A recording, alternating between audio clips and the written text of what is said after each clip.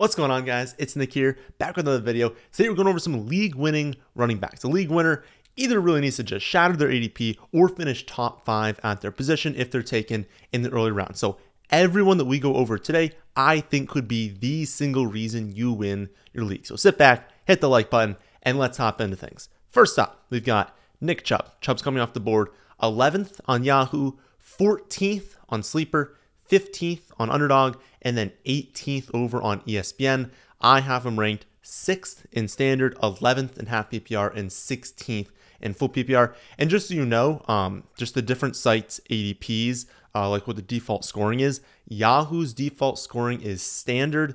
Underdog is half PPR, but it's a 3 wide receiver format, not 2 wide receiver like all these other ones are. And then I pulled half PPR scoring for Sleeper, and then ESPN is full PPR. So we've got a really nice range of what we're looking at for different types of scoring system. And then also that's why Yahoo is going to consistently look much earlier than all the other ADPs because, again, standard scoring running backs go earlier. So why is Nick Chubb a league winner?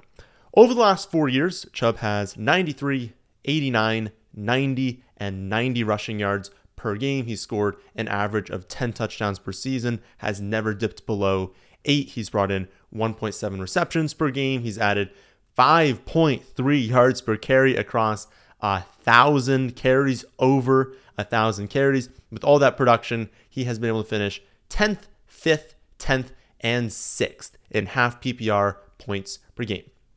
So that's very, very impressive. And it's even more impressive when you consider that Kareem Hunt has averaged 143 touches per season in those 4 years, finishing himself 30th, 21st, 21st, and then 55th last season in points per game when the wheels, kind of fell off for Kareem Hunt last year. But even last season, wasn't that great in fantasy. He played all 17 weeks. He handled 158 touches. That's over 9 touches per week that are coming away from Nick Chubb last season.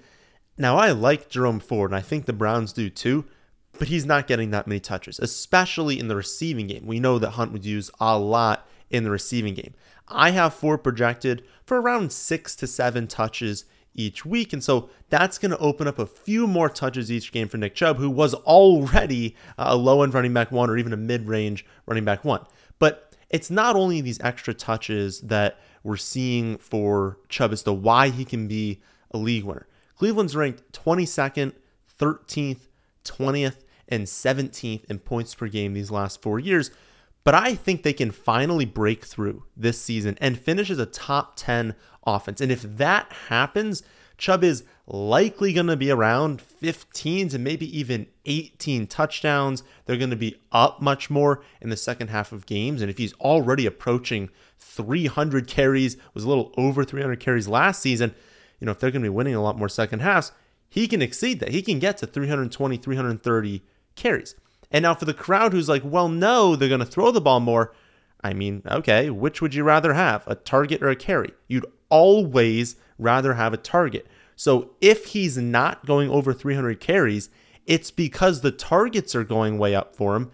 Listen, they're getting him the touches. It does not matter if they're coming on the ground or through the air. Nick Chubb is going to get his touches this season. They're not bringing him off the field so they can bring Jerome Ford in there for 10 touches per game. That's just not going to happen. He's going to be incredible this season. They are going to be much better on offense this season in Deshaun Watson's second season, bringing Elijah Moore into this offense. Everything just sets up perfectly for Nick Chubb to have the best season of his career. Hunt is gone. Competition behind him is weak. And again, I truly believe this season the Browns are going to have the best offense we've seen from them in years. Next up, we have Tony Pollard. Pollard's coming off the board 16th on Yahoo, 21st on Underdog, 23rd on ESPN, and then 24th on Sleeper. I have him ranked 12th in standard, 17th in half PPR, and 22nd in full PPR.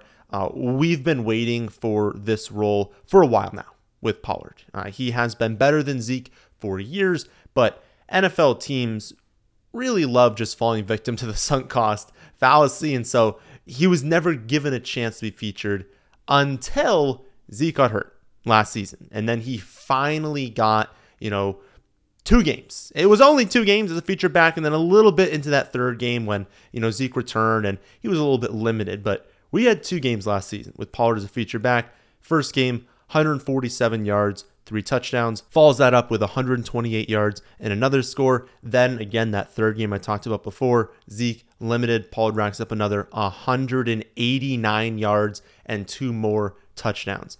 That is league winning upside. From Zeke's injury on, Pollard ranked 3rd among running backs in half PPR points per game, and that's despite Zeke handling 16.7 touches per game when he returned. Because remember, he didn't miss 2 months. We didn't have a bunch of games of Pollard as a featured back and then just a few with Zeke returning. Zeke missed 2 games, and from when he returned on, he had 16.7 touches per game. I can promise you that the combination of Malik Davis, Ronald Jones, and Deuce Vaughn is not getting 16.7 touches per game. So if things remain the same as they are right now for this backfield, Pollard has a very clear path to top 5 running back numbers, and yet he goes at like the 2-3 turn, round 2 and 3 on most sites. And so it's kind of unfair, right? If you have a top 3 or 4 pick, you're able to pair, whether it's McCaffrey, Jefferson, Jamar Chase, Cooper Kupp, Austin Eckler, whoever you feel like taking at the high end there, you're able to pair that with someone like Tony Pollard who has top 5 upside this season, and then you get to pick first in round 3 as well. It's why, an early first round pick is a pretty big advantage to have this season. Also, for those of you who are worried about them adding someone, I used to be in this boat, and I still am to some degree, right? I'm still not 100% certain that Dallas is not going to bring in another running back, but beat reporters have made it very clear that this is Pollard's backfield, and that even if they bring someone else in, the team is preparing for Tony Pollard to be their lead back this season, which again gives him top 5 upside. They have made it clear that it's very unlikely Ezekiel Elliott will return, but no matter who they bring in, if they even bring someone in, they are preparing for Tony Pollard to be the lead running back, and if that happens, the upside is incredible. Third on our list is Cam Akers. Akers is coming off the board 41st on Yahoo, 61st on Sleeper, 66th on Underdog, and then 80th on ESPN, which is kind of absurd. I have him ranked 41st in standard, 54th in half PPR, and 67th in full PPR. And I'll admit it, right? This is a risky one. Akers has been set up for success in the past and hasn't exactly performed for fantasy production. And to be fair, it's not 100% his fault. Many of the times where he doesn't perform, it's because they're not using him and he's frustrated as to why he's not being used. Then they finally use him and he does well. But look at the depth chart. I mean, behind Akers, it is Sony Michel, who, if you remember, had 2.9 yards per carry last season, complete and utter dust the past few seasons. Kyren Williams, who's really just a scat back, was also trash last season. Late 6th round pick they spent on Zach Evans, who my model hates. It thinks he's awful. It says the best case scenario for what he will end up with is Sony Michel. That is the best case comp for Zach Evans is Sony Michel. He's just not that good. It was a poor running back class. When you go in the late 6th round, a poor class, that's not great. There's nothing. There's nothing behind Cam Akers. And also, it's not like he hasn't been productive. He was incredible to end his rookie season at just 21 years old. He averaged 88 yards per game over the final 8 games last season, scoring 6 touchdowns on top of that, even with, for most of that time, his quarterbacks were Baker Mayfield, John Wolford, and Bryce Perkins. That's an absolute dumpster fire. The team was averaging 18 points per game over that time. They went 2-6. So he was phenomenal in a horrific situation. And again, I get it. He's busted in the past, but there's no one behind him on this depth chart. And Sean McVay has come out and told us he is going to be a very big part of the offense this season. And he's been highly productive in fantasy in the past when he's been given a workload, even in an awful situation. But I don't think it's going to be an awful situation this year. If they have Kupp back and they have Stafford back, they should at least be decent. Now, it's highly contingent on those two staying healthy, But let's be honest, like if those two are, this is going to be a solid offense. There's going to be touchdowns to go around. He absolutely has running back one upside. You get him 80th overall over on ESPN. Number 4 on our list is Dave Montgomery. You knew he had to be here. Montgomery comes off the board 56th on Yahoo, 79th on Underdog, 80th on Sleeper, and then 87th over on ESPN. I have him ranked 45th in standard, 67th in half PPR, and 69th in full PPR. And to be honest, I feel like I am screaming into a void with this one. I talk about Gibbs and Montgomery so much, and their ADPs are either stagnant or like kind of trending up a little bit, but very, very slowly. But the Lions were the number 1 backfield for running back production last season by a mile. And then they went and they upgraded both of their running backs. Like this backfield last season scored 27 half PPR points per game and is now leaving behind 419 touches and 25 touchdowns with Williams and Swift no longer on the team. And the most common response people have when I tell them that is, well, it was all the touchdowns, right? Like Jamal Williams scored 1 million touchdowns. That's the only reason they were highly productive in fantasy. And I mean, yeah, touchdowns obviously help. They're the most important thing for fantasy production. If you're scoring touchdowns, you're doing great in fantasy. But remember that this is an elite offense. So of course there are going to be touchdowns. It's not like we have the Texans here. Like they're going to score touchdowns on a good team. But also you could remove all of Jamal Williams' 17 touchdowns from last season, and this backfield would still be the 12th most productive in fantasy. Think about that for a second. He led all running backs with 17 rushing touchdowns last season. No other running back had more than 13.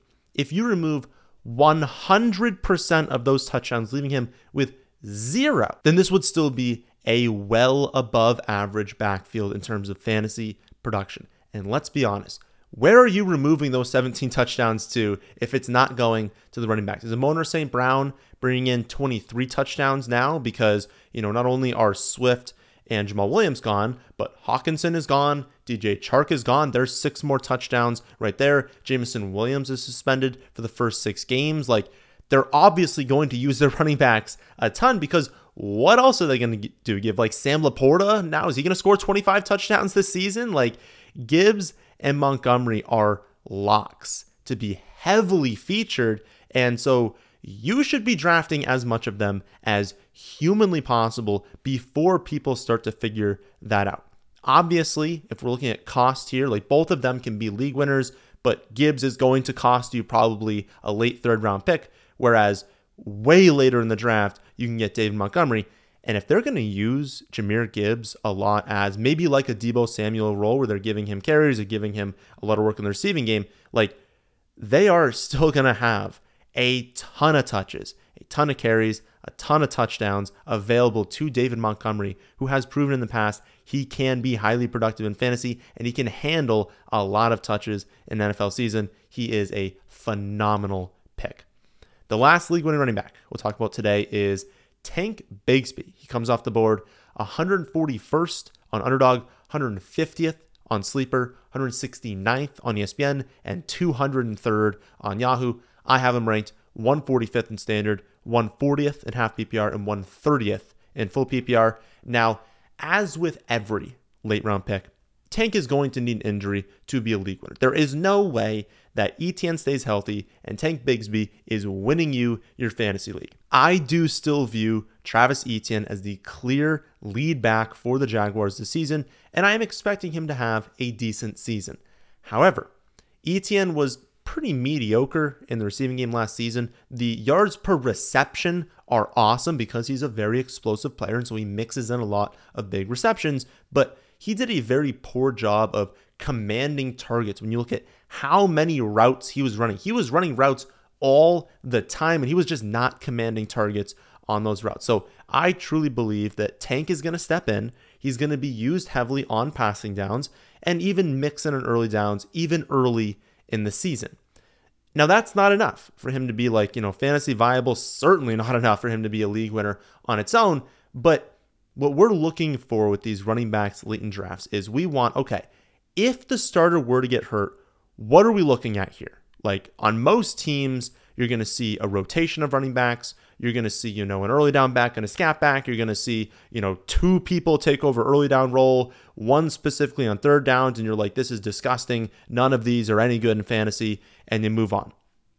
And then many a times, maybe you have one step up, but we're on a terrible offense. They're not even that good of a player. And it's still not that fantastic in fantasy. But I believe in the talent of Tank Bigsby. And I think he's going to be a featured running back if we got ETN to get injured. And so you've got a good running back talent who's good in the receiving game and will be used on early downs. On an offense where there's really no competition behind him, so he can have that role if ETN gets injured. On a team that I'm expecting big things from this season. I think Trevor Lawrence takes a huge step forward going into year 2. He was a phenomenal prospect. He had a really tough year 1. The coaching staff was not all that great, just was not set up for success. Set up a little bit more in year 2, and we saw that growth from him. I think in year 3, this Jaguars offense is going to be awesome. And so if Travis Etienne ever got injured, you want to be holding on to Tank Bigsby on your bench because, he would have like low end, even mid-range running back 1 upside. I know that sounds crazy to hear, but on this offense, if you're getting all of the workload and you're any good, which I believe Tank Bigsby is, the upside is honestly incredible. So if you want to see my exact rankings, how they stack up against ADP for every single player, not just these 5, for every single scoring format, you can see that on my website, thefantasyfootballadvice.com. And for those of you who have signed up, the rankings are like 10% of what's available on the website. So please look around because there is a ton of content. I get requests all the time that's like, oh, can you build out this feature, add this tool? But it's like already been on the site for months. So look around because there's a lot of content over there. Again, thefantasyfootballadvice.com. And also make sure you're in the free Discord. If you're not already, it's 100% free. Link in the description. I'm not sure why you wouldn't join that. Again, it's free. I'll be back tomorrow to talk about the biggest ADP followers of the last 2 weeks. Sunday to talk about my favorite picks this season. And then Monday for, of course, another episode of Mock Draft Monday. Then, my friends, is the end of this one. Hope you all enjoy. If you did, how about hitting the like button and how about subscribing to the channel if you're new here. Thanks for watching.